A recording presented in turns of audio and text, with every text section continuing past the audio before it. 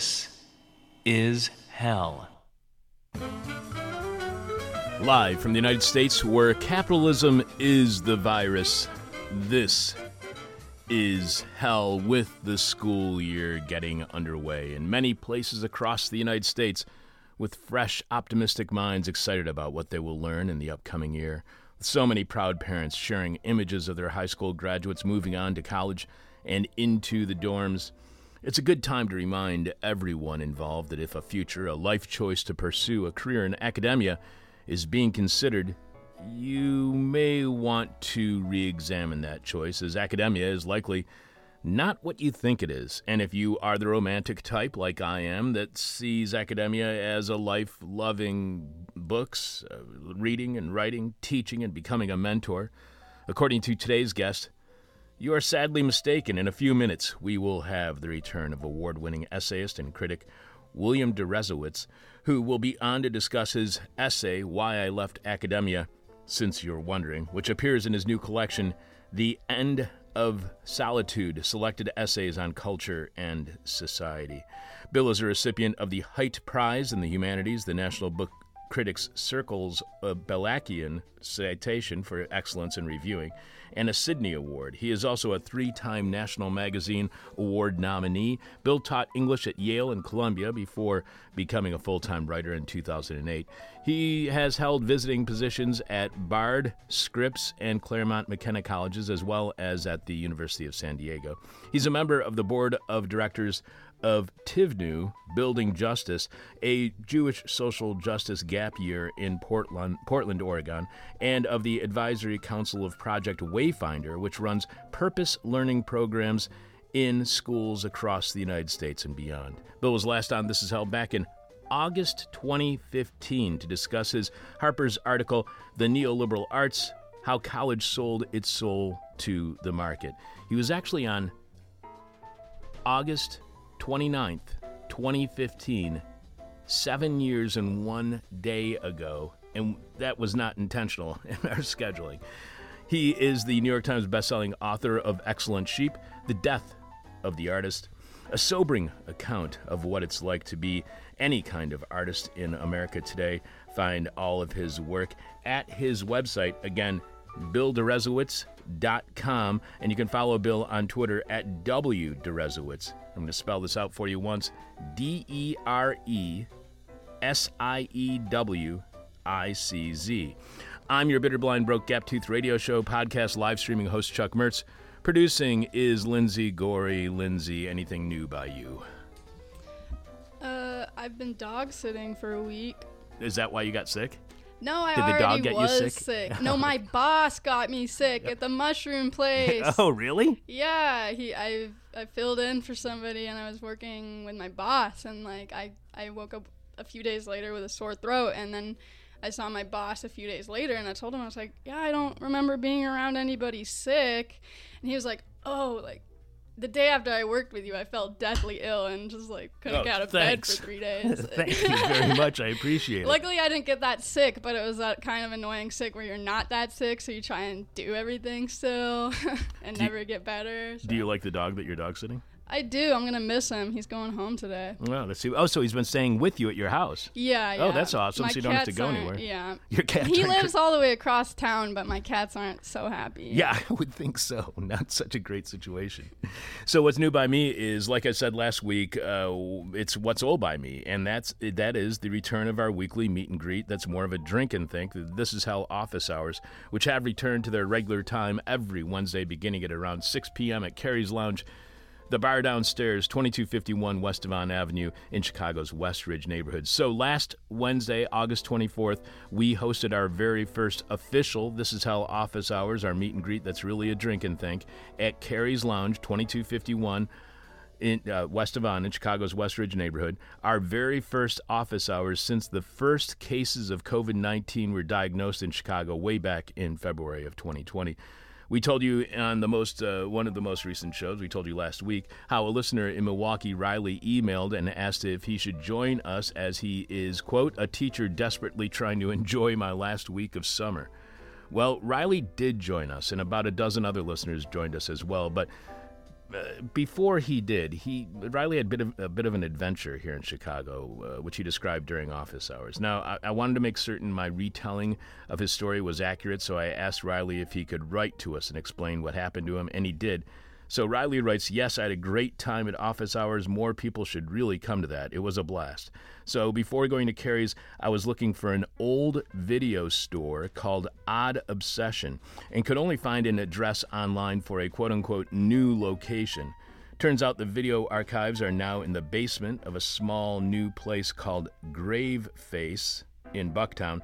They had some really cool stuff in the shop, including huge hand-painted Ghanaian movie posters, which are incredible and worth checking out." Riley was showing us a book of these movie posters from Ghana, and while they were movies for, or depicting U.S. movies, they're movie posters for U.S. movies, the posters' themes had nothing to do with the movie it was representing. For instance, as I described on Patreon, our Patreon podcast, patreon.com/thisishell last week, there's one for the film Mrs. Doubtfire, where the painting depicts the title character getting poked in the eye with a broom handle while the disembodied torso of someone who is labeled as Robin Williams holds Doubtfire's foot. The poster that caught Riley's eye the most was one of Space Jam, where Michael Jordan is inexplicably portrayed holding an Uzi submachine gun. And while I have never had any interest in watching Space Jam, if Michael Jordan's character is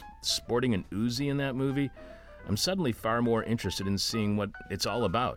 What plot twist could lead Michael Jordan to use an Uzi during Space Jam? Riley continues, describing how in the back of Odd Obsession, they also had a small museum dedicated to circus sideshows, the occult. And to my surprise, Riley writes, a huge amount of John Wayne Gacy's personal effects. Someone working there has a lot of documents related to Gacy's business and is trying to find additional unfound corpses and accomplices using the documents. This was a very surreal, disturbing experience for me, Chuck. And if that sounds like your cup of tea, you can check out Grave Face on Milwaukee and Bucktown. So please, that truly weird stuff like this still exists. Look forward to seeing you again, Riley. Riley also wrote to us saying that I love the Mrs. Doubtfire one, too. I think you did a good job of describing it, or the Space Jam poster where Michael Jordan is holding the Uzi. And now we cannot promise that if you come from out of town to join us for our weekly Wednesday office hours at Carrie's Lounge, or our upcoming This Is Hell anniversary and listener appreciation party that's happening during the last weekend of summer on Saturday, September 17th, that you will be as happy as Riley about truly weird stuff still existing in Chicago. But there is a very high likelihood that someone like Riley will be attending and sharing weird stories, because that's generally what happens during our meet and greets and anniversary parties. For instance, Riley mentioning Ghanaian movie posters led to Pete, the owner of Carrie's Lounge, telling us how he ended up doing voiceovers for movies in multiple languages in Hungary. And keep in mind, Pete does not speak Hungarian. But more important than the weirdness that often happens during This Is Hell office hours, which occur every Wednesday evening beginning at 6 p.m. at Carrie's Lounge, 2251 West Devon Avenue in Chicago's Westridge neighborhood. Lindsay, please remind us, what is this week's question from hell for our listening audience? This week's question from hell is, what dazzling persona are you making up to gain illicit access to the circles of the rich and powerful? That is quite a question from hell. I still do not have an answer to this week's question from hell. I'm just getting my answer in for last week's question from hell. My answer's very long. Is it? I want to hear it. The person with our favorite answer to this week's question from hell wins your choice of whatever This Is Hell merchandise you want. The This Is Hell t-shirt, the tote bag, the face covering, the face mask, the coffee mug, the trucker's cap, the winter beanie, or toque if you prefer, as well as the This Is Hell Guide to the 21st Century flash drive featuring dozens of interviews from the 2000s. You can check out all of our merchandise right now by going to thisishell.com and clicking on support, where you will see all the ways you can contribute to completely listener-supported This Is Hell. We do not have any commercial sponsors. We don't take any grant money. We can't we don't make enough profit to be a not-for-profit. So without you, we got nothing. So thanks to all of you for your support. You can leave your answer to this week's question from hell at our Facebook page. You can tweet it to us. You can email it to us. But we must have your answer by the end of this week's show when we are announcing this week's winner following Jeff Dorchin in the Moment of Truth. Again, our Facebook page is facebook.com/thisishellradio. Our Twitter handle is @thisishellradio, and you can email Chuck at thisishell.com. We got another email that we'll be sharing with you following our conversation with Bill. Coming up, why a career in academia may not be for you, or for that matter, anybody else. Lindsay will have more of your answers to this week's question from hell, which is, what dazzling persona are you making up to gain illicit access to the circles of the rich and powerful? What dazzling persona are you making up to gain illicit access to the circles of the rich and powerful? We'll also have This Week in Rotten History and tell you who will be on the show later this week. Live from Late Capitalism, where we know the price of everything, but the value of nothing. This is hell, the promise of a life dedicated to constantly learning. Pursuing education can be very attractive, even alluring, if not tempting, enticing, even seductive. Learning for a lifetime and passing on that knowledge to others, being a trusted advisor to the next generation of young people, would seem unbelievably rewarding. But what if the way we imagine a life in academia is not only naive, but a myth when it comes to what education has become today?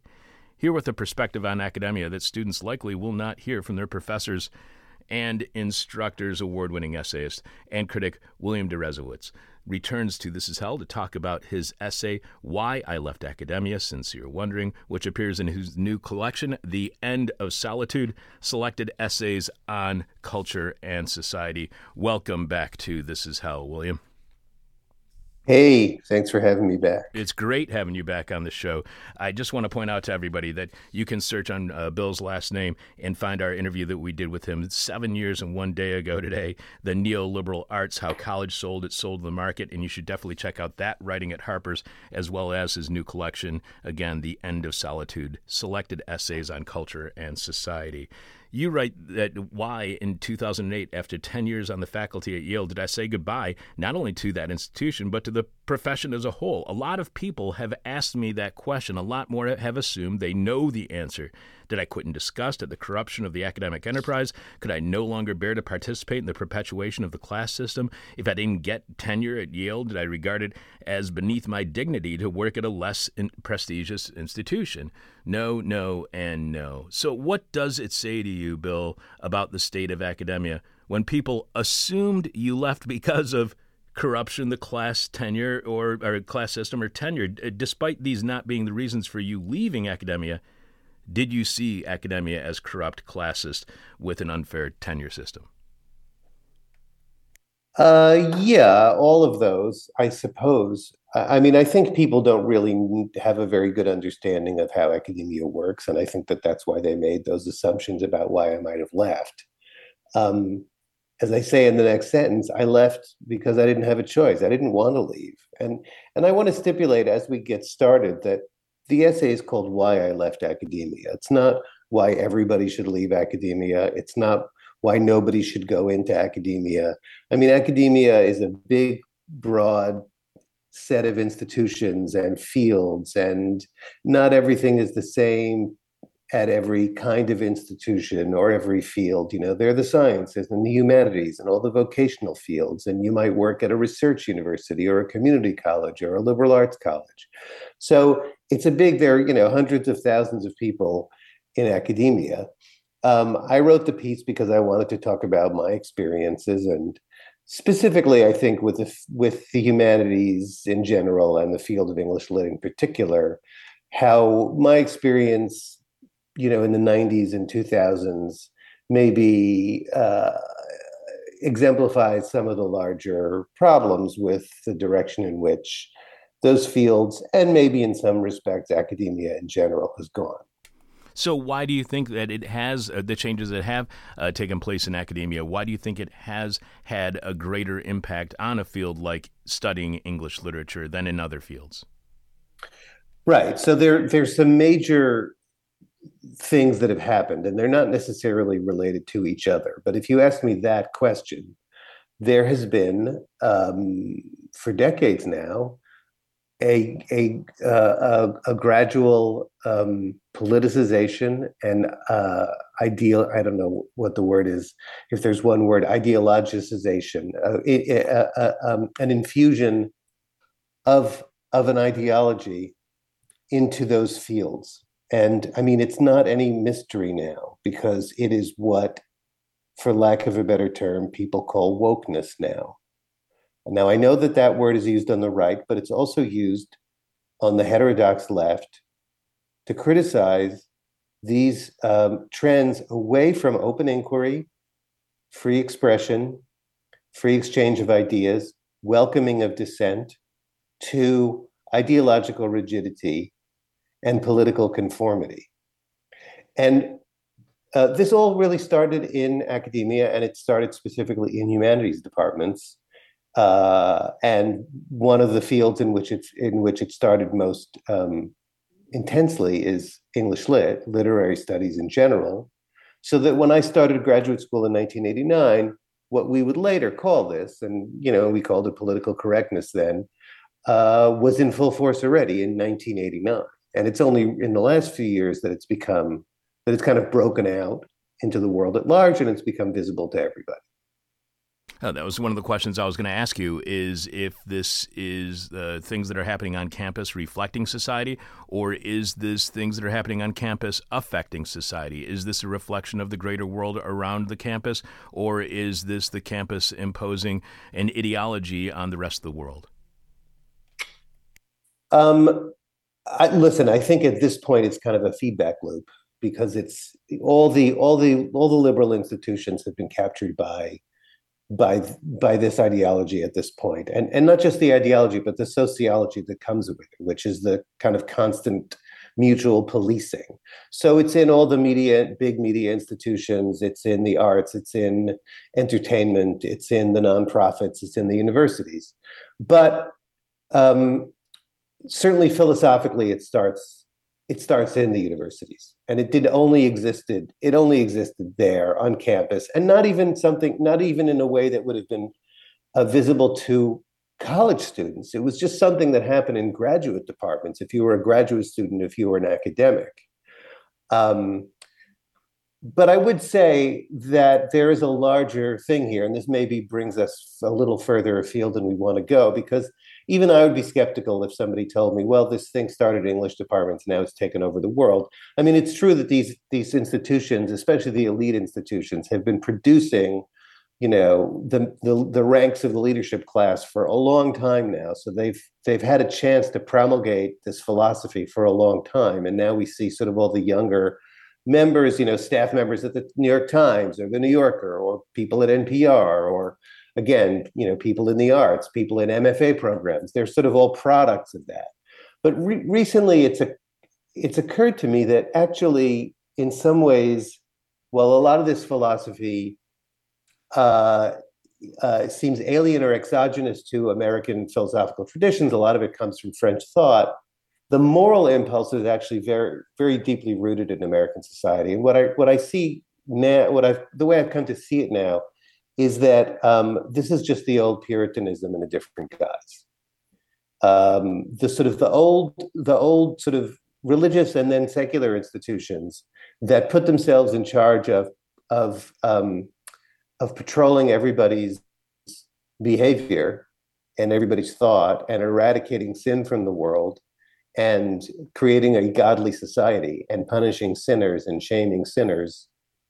That's the real underlying continuity, and it's just kind of borrowed the latest sort of intellectual fad, say the latest intellectual trend, to infuse that kind of centuries-old sort of moralizing impulse.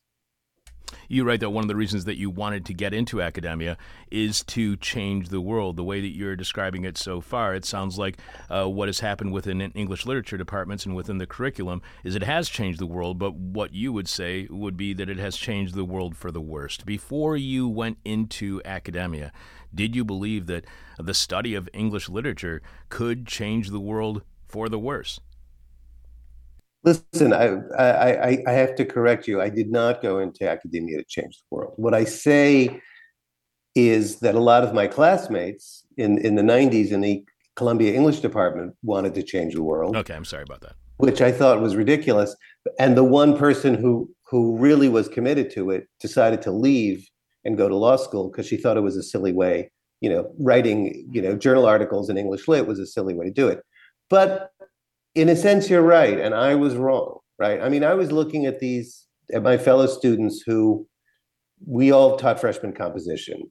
Some of them tried to turn that into ideological doctrination. They would bring in Marx, they would bring in Foucault. And I thought, this is, we're not respecting our students when we do that. We shouldn't be teaching them what to think. We should be teaching them how to think. But I also thought, it's not like you've produced a generation of Marxists, so it's not like you're actually doing anything. But in retrospect, I think I was wrong. I think that's exactly what happened. I think young people actually, for all that sort of the typical college student, typical young person sees himself as anti-authoritarian because they may be in rebellion against the authority of their parents. Actually, young people also, part of being young is looking for alternative authorities to put yourself under. Another way to say that is looking for somebody to tell you how to think. To tell you what to think. And the opposite, sort of just learning how to think and then thinking on your own, is actually much harder and it's rarer, and it's because it's socially risky. And it's never been more socially risky than now because of the internet, because of social media. So how thin is the line then between teaching people what to think as opposed to how to think? Or isn't that line very thin whatsoever and it's clearly demarcated? How would you differentiate the two, what to think as opposed to how to think? They're completely different. They're like pretty much the opposite.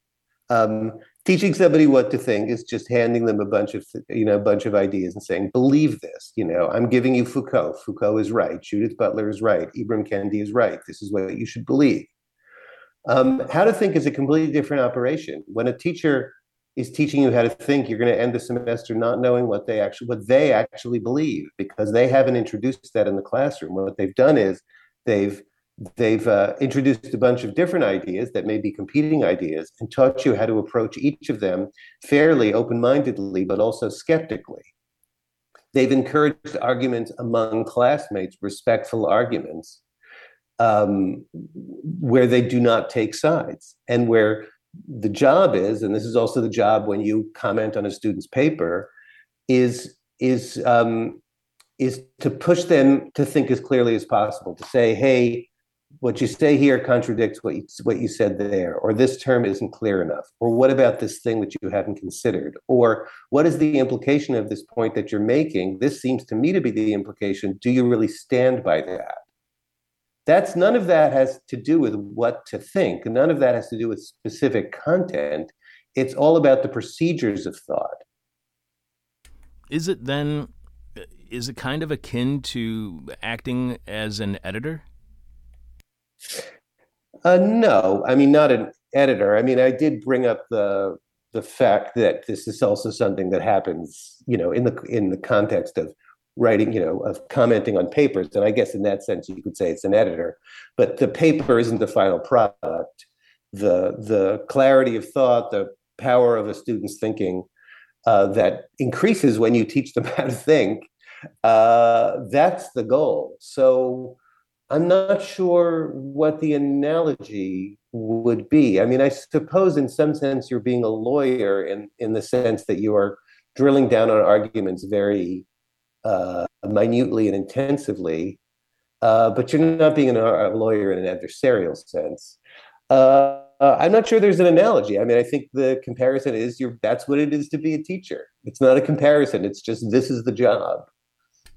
And you write of the way that people are taught today, novels, poems, stories, plays. These are texts no different in kind from other texts. The purpose of studying them is not to appreciate or understand them. It is to interrogate them for their ideological investments in patriarchy and white supremacy and white imperialism and ethnocentrism, and then to unmask and debunk them, to drain them of their poisonous persuasive power, the passions that are meant to draw people to the profession of literary study these last many years are not aesthetic, they are political. What is the student distracted from learning about literature and in literature when their focus for criticism is whether there is patriarchy, white supremacy, Western imperialism, and ethnocentrism in the work? What are they distracted from learning? Right. So thank you for reading that passage. That's a capsule summary of what I mean when I talk about how the study of literature has become political and ideological. What you're distracted from learning is anything that the book has to tell you, because what you're doing is you are imposing present categories on the past in order to condemn the past for moral crimes. So, Shakespeare's patriarchal. Okay, well, I mean, maybe he is, but what have you actually learned from Shakespeare that you didn't know already, that you didn't know in advance? I mean, you knew in advance that you were going to decide that he was patriarchal. He's a white guy 500 years ago or 400 years ago. Like, you haven't learned anything from this encounter. Whereas if you open yourself to the text in a receptive way, which is to say, I'm not going to prejudge it, and I'm going to let it teach me what it has to teach me. And I'm going to do the work, because these are complex works of literature, to figure out what it has to say. And what it has to say is sort of really an endless number of really interesting things that really might just blow your mind open about the world, about yourself, about human relationships, about the way you see the world. It's disruptive. It's disruptive in a really wonderful way. It's powerful in a wonderful way. But none of that disruption is going to happen, right? So you're just going to, if you don't open yourself to it, if you just impose this ideological grid on it, I mean, I think we have this belief. We sort of say leftist progressive college students and professors have this belief that they're very transgressive, that they're very disruptive, that they're speaking truth to power, whereas I see them as completely stagnant and conservative, and actually already holding the power, holding the institutional power. The risk of coming open-minded into a work of art, whether it's literature or any other kind of work of art, or to a philosopher, say an ancient philosopher or even a contemporary philosopher, is that that those rigid structures of belief that you're so emotionally invested in might be challenged. And that can be really destabilizing.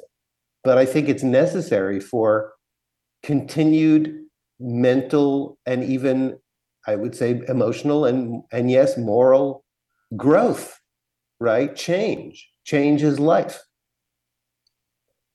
You point out that anyone in the academic humanities, anyone who's gotten within smelling distance of the academic humanities these last 40 years will see the problem. Loving books is not why people are supposed to become English professors, and it hasn't been for a long time. Loving books is scoffed at, or would be if anybody ever copped to it. The whole concept of literature, still more of art, has been discredited. What happened 40 years ago to lead to art being discredited? What do you mean by art being discredited? Right. So, I mean, this is connected to what we were just talking about. And it's not like something happened suddenly 40 years ago. But, I mean, it's a number of things. I think the 60s discredited the distinction between high art and low art. So all art is equal. And this had to do with art, sort of Western art being seen as elitist, seen as classist. I think that's a big mistake. I think it's certainly been deployed to the elite as a weapon of status or status competition. That doesn't mean that it's inherently like that. So there was that, and then around the same time, like I said, sort of French theory started to be imported across the Atlantic, and French theory was all about this kind of active debunking and unmasking. I mean, the most important names are the ones everybody's heard: Derrida and Foucault. they're very different, but in some ways they can be combined and have been combined in the academy. To say, look, this is all, culture is just a manifestation of power structures. It's really just a set, power produces, this is Foucault, right? Like power produces discourse, it produces language, which would also include culture. And then the discourse in turn sort of produces us, like it speaks through us, it creates our selfhood, it creates our subjectivity, and it turns us into subjects of these power structures, like patriarchy and white supremacy and Western imperialism and so forth. So therefore, art and culture, it's not, this precious repository of human wisdom. It's not an opportunity, it's not these powerful sort of engines of reflection. It is these sort of, evil power that's masked in a pleasant form and therefore must be unmasked. The thing is, it's like a lot of people clearly didn't actually believe that. Like, I mean, on some level, I didn't say this in the piece, but on some level, many people who study literature actually do it because they love literature. The tragedy is that you're really not supposed to say that. Like literally, you're not supposed to say that. You're not supposed to admit that you just love these books, or you do it, sort of quietly behind closed doors. But the official discourse, another aspect of the problem, and I would say this of wokeness in general, is this tremendous hypocrisy, right? Like we say one thing in private and a completely different thing in public, and that's one of the things. But this is what gets transmitted to students, and it doesn't surprise me. I mean, I think there are a lot of reasons why enrollment numbers for the humanities have plummeted over the last 15 years, and the main one is financial. But I think one of the big ones is like, if you tell students long enough that like this work is evil, they'll just be like, well, why should I bother studying it at all? Why don't we just ignore it? You point out that gradually over the next few years, I got the lay of the professional terrain I'd entered into. It was marked not only by a relentless animus against the works of the past and the dead white men who wrote them, but by a constant effort to enlist them in contemporary battles, by an enthrallment with jargon, a commitment to verbal opacity, and a suspicion of clear conversational prose, by intellectual dishonesty and flabbiness and sloppiness, all implicitly excused by the alleged rightness of the cause, by an adolescent sense of moral superiority, by a pervasive atmosphere of ideological surveillance. So you write alleged rightness of the cause. As you saw it, what was that cause? Well, I mean, it's everything that we were just talking about. We're going to smash all the hierarchies of power, and we're going to, create some unspecified utopia. Now, I should say, look, I'm a progressive. I see myself as a progressive, kind of in the Bernie Sanders sense. I think inequality is inequality is something that needs to be fought. That inequality is wrong. I mean, there are conservatives who think inequality is the natural order of things, or that it's healthy. I see a society that's deeply unfair. I see that mainly in economic terms. I also recognize that this is true in terms of gender, in terms of race.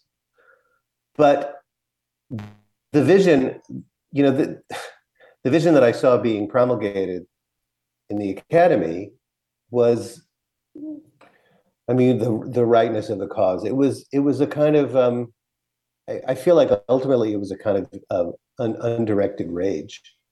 That was not politically intelligent, that kind of operated in its own. I mean, it was strategically, politically very foolish, as I think we've seen in recent years. And mainly it just operated on this incredibly abstract intellectual level that didn't seem to have much contact with actual people's actual lives. But it was in the name of this that and sort of any mischief could be justified. Yeah, I mean, we could talk about that more. We are speaking with award-winning essayist and critic William Deresiewicz, who returns to This Is Hell to talk about his essay, Why I Left Academia, Since You're Wondering, which appears in his new collection, The End of Solitude, Selected Essays on Culture and Society. You write that what disgusted me the most, aside from everything that we've been discussing already, was not the intellectual corruption. It was the careerism. Was there a link between that intellectual corruption and careerism? Did participating in one lead to success in the other? Yeah, well, that's the thing. And, I'm not necessarily questioning people's professions of belief. I mean, maybe they believed what they said, maybe they didn't. I mean, I think at a certain point it sort of becomes irrelevant. Point is, academia is a tough racket. For decades now, the job market has been extremely tight. Hundreds of people apply for every position. Maybe even most people who graduate with PhDs, even from the most prestigious programs, will not find tenure track positions. So it gets really cutthroat. And in order to succeed, in order to be able to have a career, you need to become a careerist, which means doing everything for the sake of finding a place, including what you study and what you purport, what you profess to believe, right?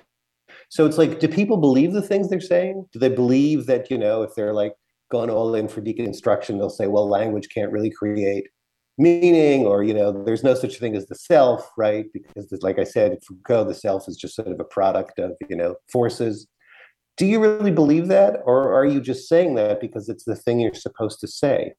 It's actually a huge problem in academia. I've been hearing about this more even in the sciences, where I suspect it's probably been true for a long time. I just haven't heard about it, which is that although ostensibly you're supposed to produce original research, and there's nothing better than, a breakthrough that challenges all the received wisdom in a field, actually, people don't like that. People feel very threatened by that. People are invested in the status quo way of thinking because that's what their work is about. And if you discredit that, then their work has been discredited, and therefore their social position is going to be discredited.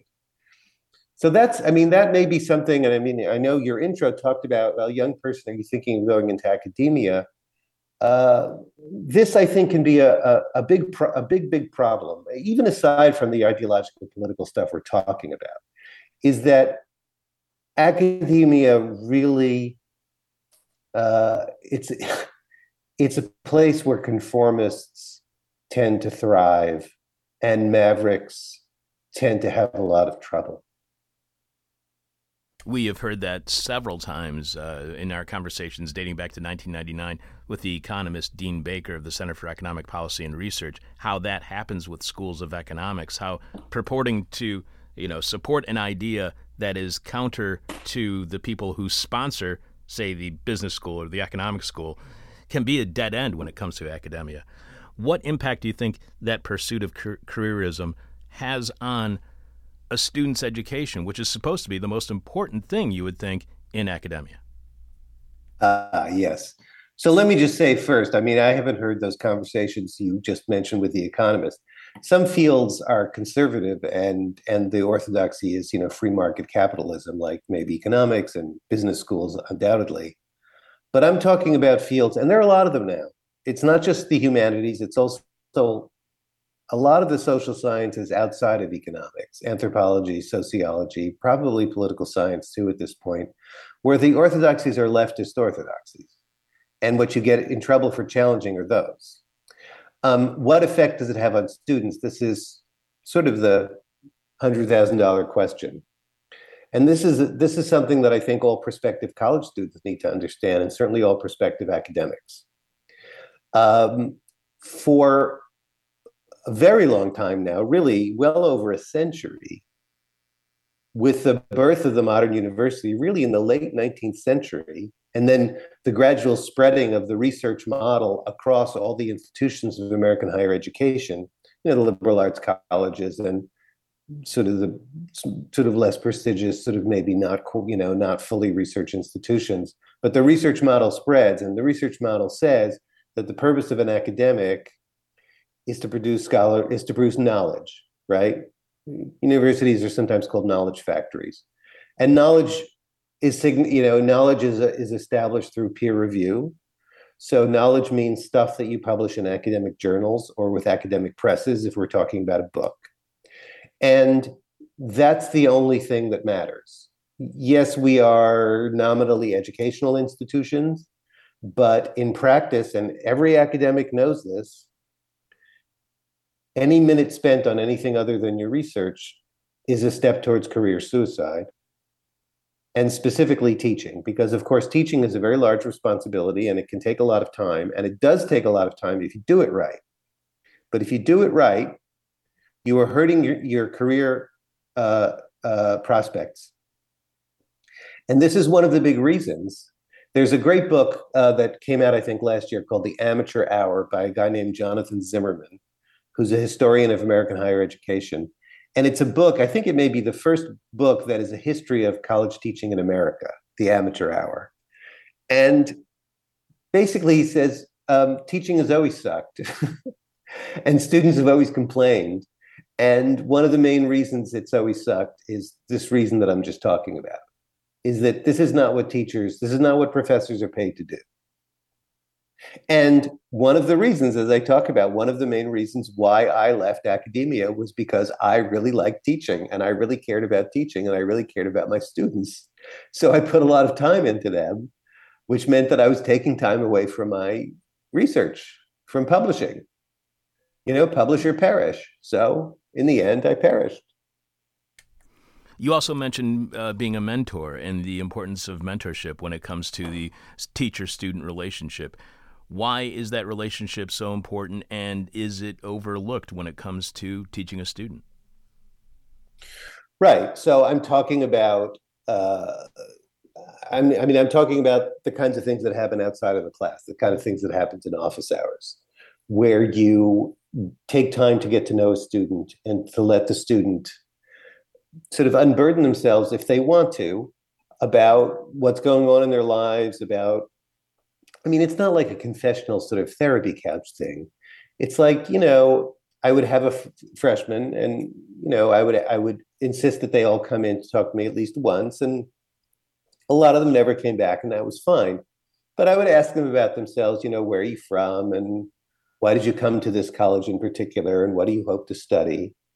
And, gradually, a lot of them got the implication that I was open to hearing them talk about whatever questions they had about their education and what they wanted to do with their lives.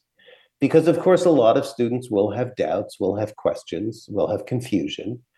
And then the job of being a mentor, being an advisor, is again, not to tell them what to do. I never told students what to do.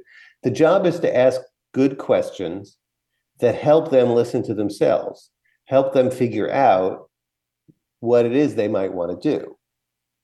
Again, this is a process that takes time. I found it incredibly gratifying. What we're talking about is building human relationships and helping human beings that are sitting right in front of you. And to this day, I haven't been at Yale for 14 years. I'm not only still in touch with a lot of former students, I've become friends with probably half a dozen former students. People who are just friends now. They don't even think of me as their former professor. They're, in their late 30s by this point. So that's what I'm talking about. But again, almost nobody does this. Almost no professor does this because you're just not paid to do it. And it's kind of like not smart to do it. As you write, and you mentioned earlier, the worst mistake was to think for yourself. People said things that they obviously didn't believe or wouldn't have believed if they had bothered to subject them to the test of their own experience, that language is incapable of making meaning, that the self is a construct, but that the climate forced them to avow. Students stuck their fingers in the air to see which way the theoretical winds were blowing, designing their dissertations to catch the swell of the latest trend. Names of departmental stars were dropped in the graduate lounge like aces in a round of poker. The whole enterprise seemed completely self-enclosed. So just aside from what you do talk about there, the writing. That was graduate students, yeah. The writing there, I just wanted to say, is just spectacular. So if it was self-enclosed, what did you understand it as separate from? If they were separated from the outside world of outside the world of academia, what causes that separation? Right. Separated from the world outside of academia. I think separated from the actual literature that we're studying. I think people are separating themselves from themselves. Right. It's like they're people who don't seem to have their feet on the ground, who don't seem to sort of like be honest in a fundamental way about who they are, even with themselves. It becomes self-enclosed You see, this is true. This is a good question. It's an interesting question. See, this is not true of other fields, right? Because when you're studying science, you're actually studying something in the world, and the bridge has to stand up or the drug has to work, right? There's a material reality that you're testing your ideas against. In literary study, it can just be. I mean, there's no test like that, right? There's no sort of place where your ideas have to cash out into the real world that sort of tests them. You're just creating interpretations of works of literature or devising larger theories about the nature of literature. And they not only can, but ultimately just kind of become ultimately a completely self-referential, right? That's sort of what I mean by self-enclosure. Like, the only thing that this is good for, and actually even in practical terms, right, the only thing that writing a journal article is good for is to take it to, is to be able to like give a paper at a conference, or get your next job, or just be part of the conversation within the profession. But there's nobody outside of the profession who actually uses that knowledge, who wants that knowledge, who can even understand that knowledge, which is ironic. I've never really realized this before, but it's ironic if you're supposedly in the knowledge production business. Again, an engineer, you go out and build a building. A sociologist, I mean, the social sciences often become the basis of policy. Somebody studies, criminal behavior, whatever it is. But in the humanities, it just serves to perpetuate itself. The only people reading this stuff are other people doing this stuff. And the whole enterprise could be eliminated and nobody would actually notice. That's just very stunning. You explained that enduring the endless odyssey of scholarly publication, submitting, rejection, submitting once more, revising, 6 months, 12 months, 18 months, all for a single precious line on your CV and a readership of approximately zero. In the conferences, you fly across the country to sit in airless ballrooms scented with the odor of professional futility, listening to airless talks. You shuffle from panel to panel with your name tag and your conference folder and your shoulder bag, like a middle manager at a sales convention. Is that the point? Has academia been professionalized to resemble being a middle manager engaged in the trade of education, which is interchangeable in its approach to any other profession? Is that the point? Is this like kind of, I hate to use this word, but kind of the privatization, the neoliberalization? Is this part of the professionalization of education? Well, we should distinguish between two things. There is a neoliberalization and a marketization of the academy. This isn't necessarily that. I mean, when we talk about professionalization or bureaucratization, it doesn't have to be under the aegis of the market. It could just be in in a nonprofit context. Professionalization. This is again. It's what William James in 1903 called the PhD octopus. It's something that's existed in the profession for well over a century. And I'm giving a picture of sort of the dreary professional futility that it can sometimes involve. Now, listen, I obviously have a bad attitude. I hated going to these conferences. I thought the papers were stupid. Not everybody feels that way. I mean, I had colleagues who were genuinely energized by the work they were doing. They were intellectually engaged with it. They were eager to go to conferences and panels and to interact with fellow members of the field. And so I don't want to discourage people for that reason. And even today, I mean, academia in so many ways has become such a shitty profession. There's still a lot of people who get gratification out of it. I think anyone thinking of going into it needs to go in with their eyes open. And the most important thing they need to know is that it could be extremely hard for them to get a job. I mean, that's the most important thing. Beyond that, I mean,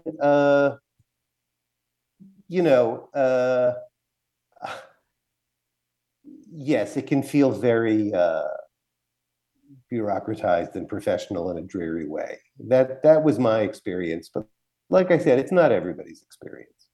You mentioned an instructor, and if I am describing this in any way inaccurately, please correct me. But you mentioned an instructor talking to a class and telling them that they needed to know their ideological position in one of the earliest classes of the semester. And you write that graduate students are there to be professionalized. College students come to you because they're hungry for enlightenment. Books for them are still about life. Graduate students need to demonstrate how much they know. They've settled into their intellectual position, and they'll defend it to the death. Is it possible to change or amend your intellectual position, your ideological position, as you go through graduate school? How much flexibility is allowed in your intellectual or ideological development during a career in academia? Right. Again, listen, I'm sure there are plenty of people who evolve intellectually. I'm not, negating that possibility. But again, think about so much of what we've talked about. First of all, the whole field has become ideologically rigid to begin with. So it's not like there's a lot of room to maneuver. But also the career incentives are such that this is another problem, right? They want you to have a really well-defined. This can be a problem in MFA programs too, by the way.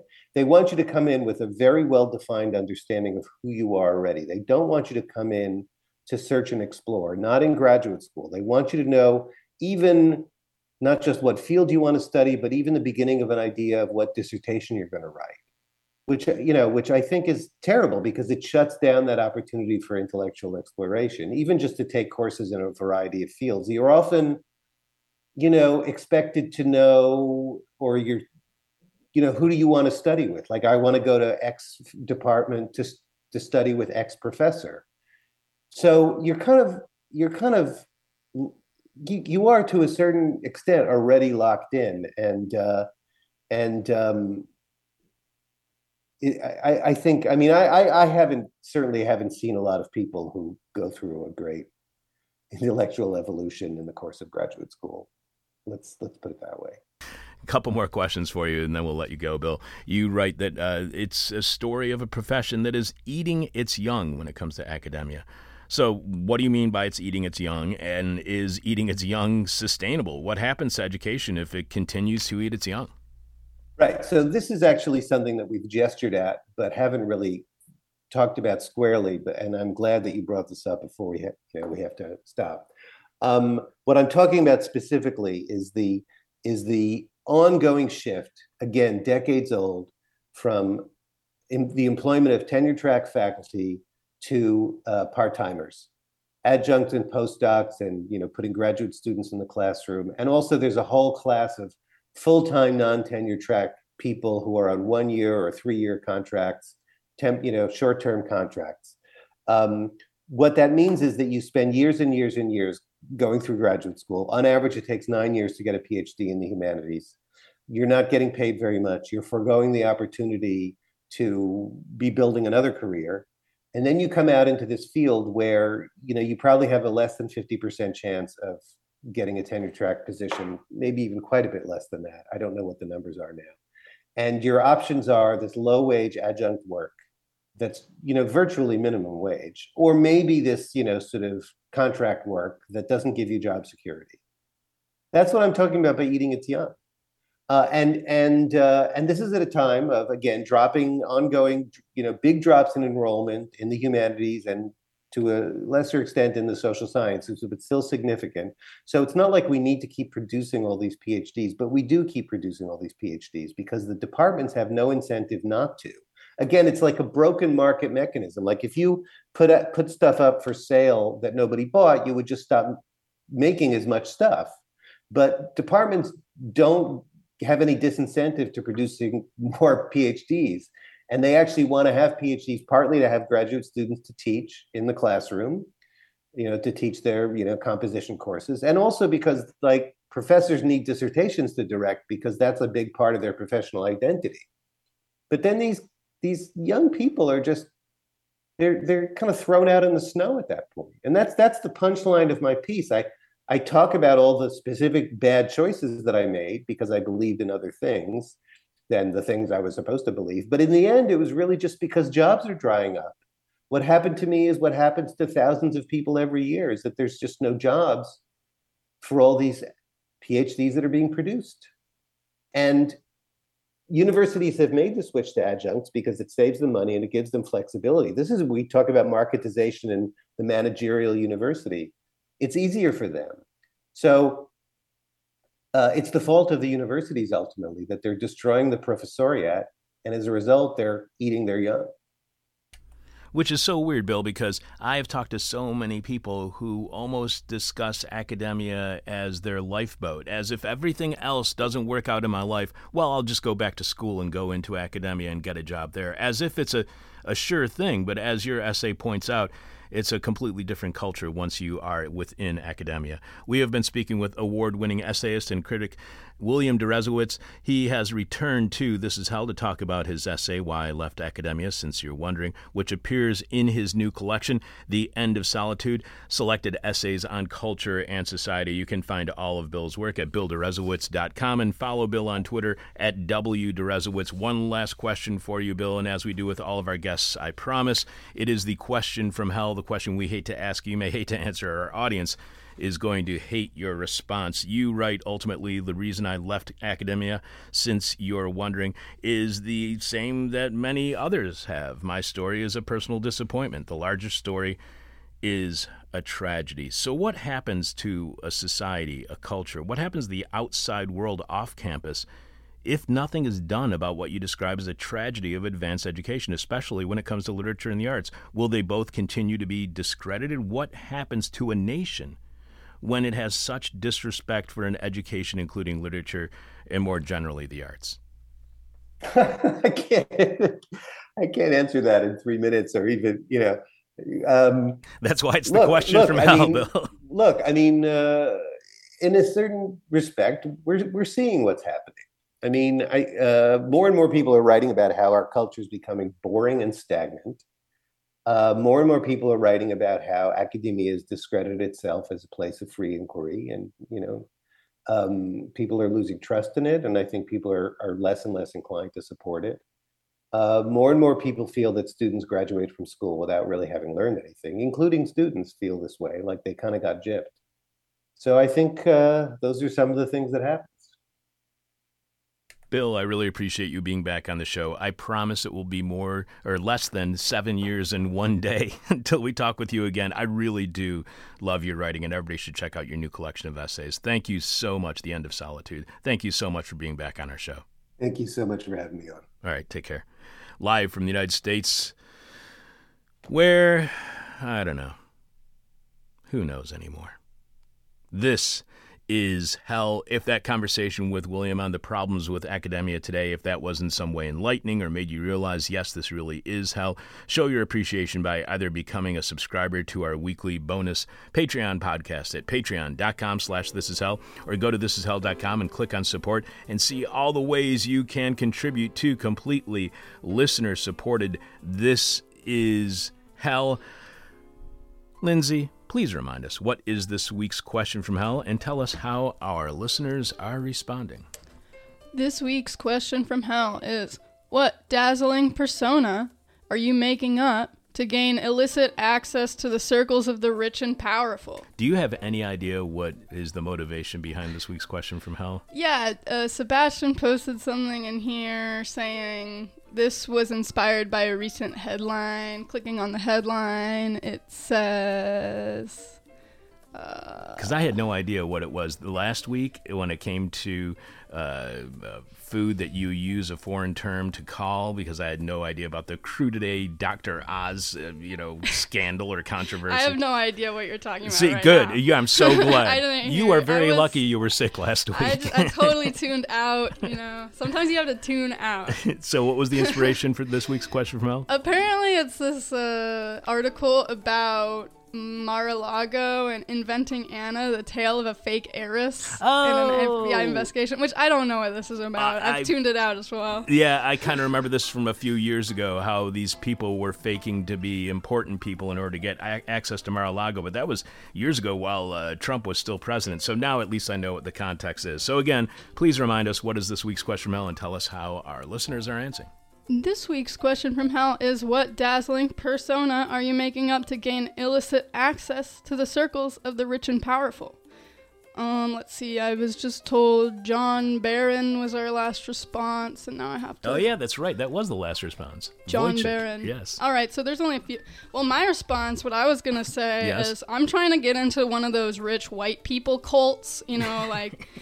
pretend to believe in their spirituality, like go through all their initiations and get close to, I mean, I'm gonna try not to have sex with anybody, but like I have a friend whose family member has been impacted by a cult like this, and I bought a whole book by a sociologist of religion, and now I know so much about this cult that I could totally fake it. But This isn't anyways. the cult where women get tattooed, is it? No, I think that, yeah, like there's some, I don't know, HBO series about a cult like that. I think it's something similar, but I don't really want to go into specifics. This is affecting a real person I know. So I'm just trying to Now process that's a it. dazzling persona. Indeed. All right, so let's see. After John Barron, we have... That was from Wojcik R. Yeah. We have Dan K says, Herschel Walker's Love Child. Oh, No, God. not that Wow. one. Not that one either. No, nope. Yeah, that one. Wow. I don't know which one he's talking Oh about. my God! You wanna tell me? Yeah, sure. It's a Republican candidate for the Georgia Senate seat who is a former Heisman Trophy winner, college football player, went to the University of Georgia. So the Republican Party wanted to run him, seeing as how he had a very popular name. And then he would go out and do these speeches about family values. Well, they found out that he has a whole bunch of love children throughout the state of Georgia. So yeah, that's a little bit wow. That's a good one. Yikes. Okay. All right, so Andrew S. says, a teenage masseuse. Yeah, that's creepy. Kim G says dog walker. I like that one a lot. That is a good one. That's a really good one. It reminds me of my days as an Uber Eats driver going up to people's high rises, and it also makes me think of another good way to get into the circles of the rich and powerful, which is dating apps, because they don't discriminate on class the way that people do in real life. You know, so you can actually meet people who are way richer than you. I thought you were going to say... Or like a sugar daddy site, I guess. I thought you were going to say become an Uber Eats driver, and that way you can get alongside the rich and the almost. famous. I mean, so, like if you take the food up to someone's high rise and Sure. get them to invite you in. like, Sure. I can't say that happened to me, but all right, that's all of our Facebook responses. Do you want to hear some Twitter responses, or should we leave them for tomorrow? Let's leave them for tomorrow. The person with our favorite answer to this week's question from Hell wins your choice of whatever This Is Hell merchandise you want. You can check out all of our swag right now by going to thisishell.com and clicking on support. You can leave your answer to this week's question from Hell at our Facebook page, facebook.com/thisishellradio, or you can direct message it to us via Twitter @thisishellradio, or you can email it to us at chuck@thisishell.com. But we must have your answer by the end of this week's show, when we are announcing this week's winner following Jeff Dorchin and the Moment of Truth. I mentioned earlier this week and earlier on today's show that we got a word from our sponsors to share with you. And as we are completely listener supported, that means from you, our sponsors, our listening audience. We got another guest suggestion, this one from a listener by the name of Lisa, who writes, "Hi, I love your show. I came across an interesting article by Mike Sosterik and Gina Ratkovich called It Takes a Village." Horrible title. But Advancing Attachment Theory and Recovering the Roots of Human Health with the Circle of 7 Essential Needs. They discuss the need for, quote, moving beyond the one-dimensional toxic capitalist system of socialization. I thought they would be good guests for your show. Many thanks and good wishes to you and your crew.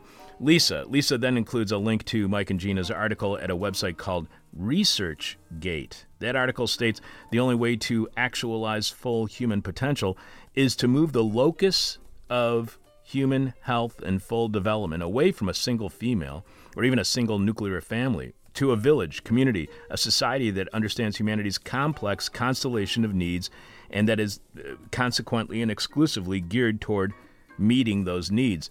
Lisa, thank you for your guest suggestion, and it reminds me that hopefully in October we will have the return of feminist critic and theorist Sophie Lewis, who was on back in July of 2019 to discuss her book, Full Surrogacy Now, Feminism Against Family. That book was chosen by listeners as one of their favorites to be featured on This Is Hell in 2019. And Lisa and everyone else, that conversation is available for free to everyone who finds our discussion with Sophie by going to thisishell.com and searching on her last name, Lewis, Lewis.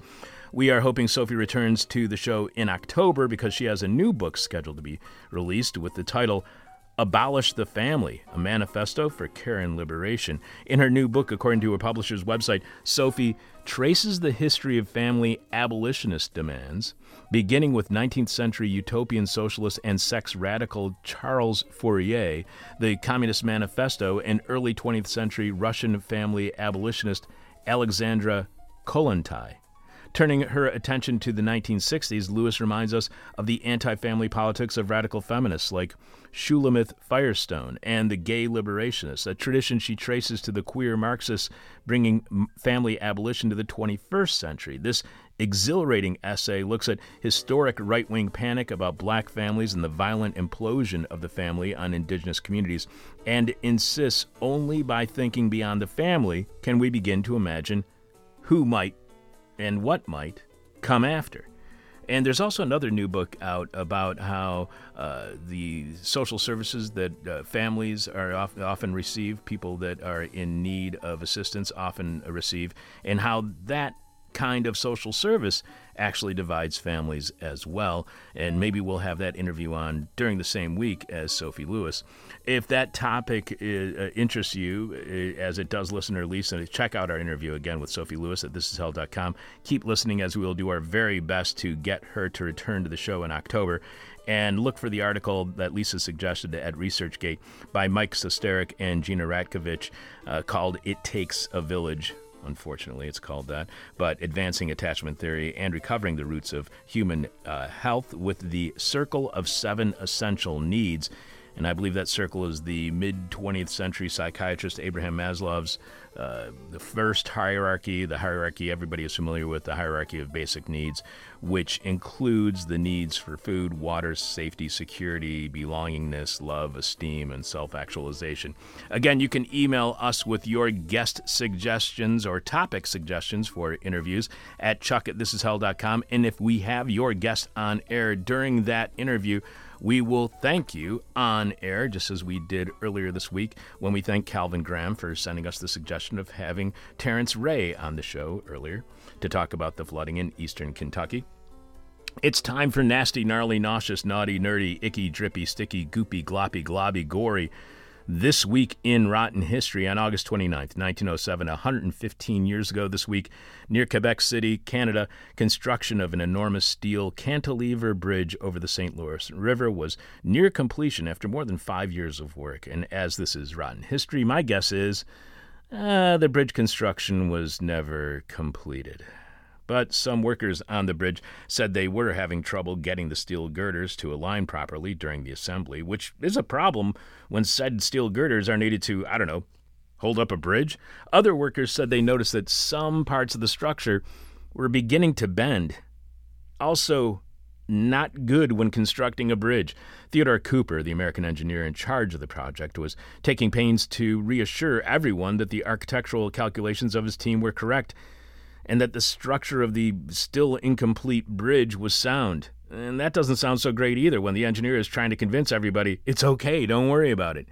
But a little after 5:30 p.m., August 29th, 1907, 115 years ago this week, with a deafening crash that could be heard for miles, the southern half of the bridge collapsed into the river.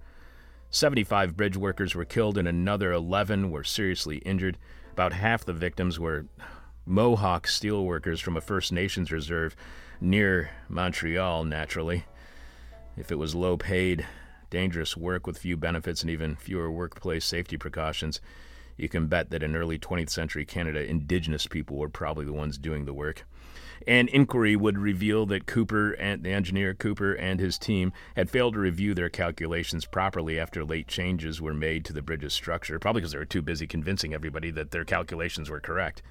Cooper was kicked off the project and construction would resume the following year under a new and improved design. But after 9 more years of work, just as a new central span was being lifted into position on September 11th, 1916. It would fall into the St. Lawrence River, triggering a second bridge collapse that would kill another 13 workers and injure another 14. And have you ever noticed how much bad stuff happens on 9/11? There's this bridge collapsing, the U.S.-backed Chilean coup that put the dictator Augusto Pinochet and his reign of terror in power. There was a mass killing in Cambodia in the early 70s, and then there's the terrorist attacks on the Pentagon and World Trade Center. The Quebec Bridge was finally finished in 1919, and to this day, its central bridge span remains the longest of its kind in the world. And that can't be good if this bridge collapsed twice. But in 2015, Canadian government inspectors cited unacceptable levels of rust and corrosion in the bridge and warned that without a substantial increase in funding for maintenance and repair, the structural integrity of the bridge may soon be dangerously compromised. Another engineering report issued in June of this year has urgently warned that the 160 suspension cables of the Pierre Laporte Bridge, completed in 1970, which runs parallel to the Quebec Bridge just 200 meters upstream from it, have now grown so weak that a catastrophic failure could occur at any time. It's almost as if the bridge should not only cross at another point, but not another point that's only 200 meters away. Or the St. Louis River maybe should simply not be crossed by a bridge anywhere near this location. No worries, as apparently the Canadian government is willing to build failed bridge on top of failed bridge on top of failed bridge. Who knows? Maybe they'll build enough bridges that eventually the debris of all those bridges will actually become a successful land bridge across the St. Lawrence, or maybe a dam. Congratulations, Canada, on not making a bridge to nowhere, as was built in Alaska, but building bridges that go directly to the bottom of the St. Lawrence River. Now that's rotten history, and this is hell. Lindsay, who is coming up as our next guest here on This Is Hell? Tomorrow we have Brianna Muir, who wrote the Sapiens article, An Archaeology of Personhood and Abortion. Opinions about fetal personhood and abortion have fluctuated enormously throughout history and differ in surprising ways between cultures. There's a key word in the rest of the bio here that Lindsay's going to read that really drove me to book this guest. Please read, and I'll tell you when you say it. Okay. Brianna is a master's student in biological anthropology at the University of Central Florida. As an emerging bioarchaeologist... Bioarchaeologist. This is not a term I've ever heard, and I am fascinated by what the hell is bioarchaeology. Okay, continue. They test in the biology of old bones or something. I don't know. I guess. She is interested in how integrative approaches can be used to address questions of personhood, identity, and agency in the past. In particular, she investigates how these factors may have shaped and influenced the person's lived experiences. Muir received her BA from the Australian National University in 2019 and has undertaken fieldwork and research in the Philippines, Vanuatu, am I saying that? Yeah. Australia. In Australia. And of course, as always, we will have the rest of your answers to this week's question from hell and a moment of truth from Jeff Dorchin. I am your bitter, blind, broke, gap-toothed radio show, podcast, and live streaming host, Chuck Mertz. Thanks to Lindsay Gorey for producing today's show, putting people before profits, which turns out to be a horrible business model. This is hell. My demon is on my butt. My demon talks to me in profanity like a sailor. And my demon tries to knock me down. And my demon tries to put me on a hell ride. Thank you for listening to This Is Hell. For more Interview Hell and to support the show, visit thisishell.com.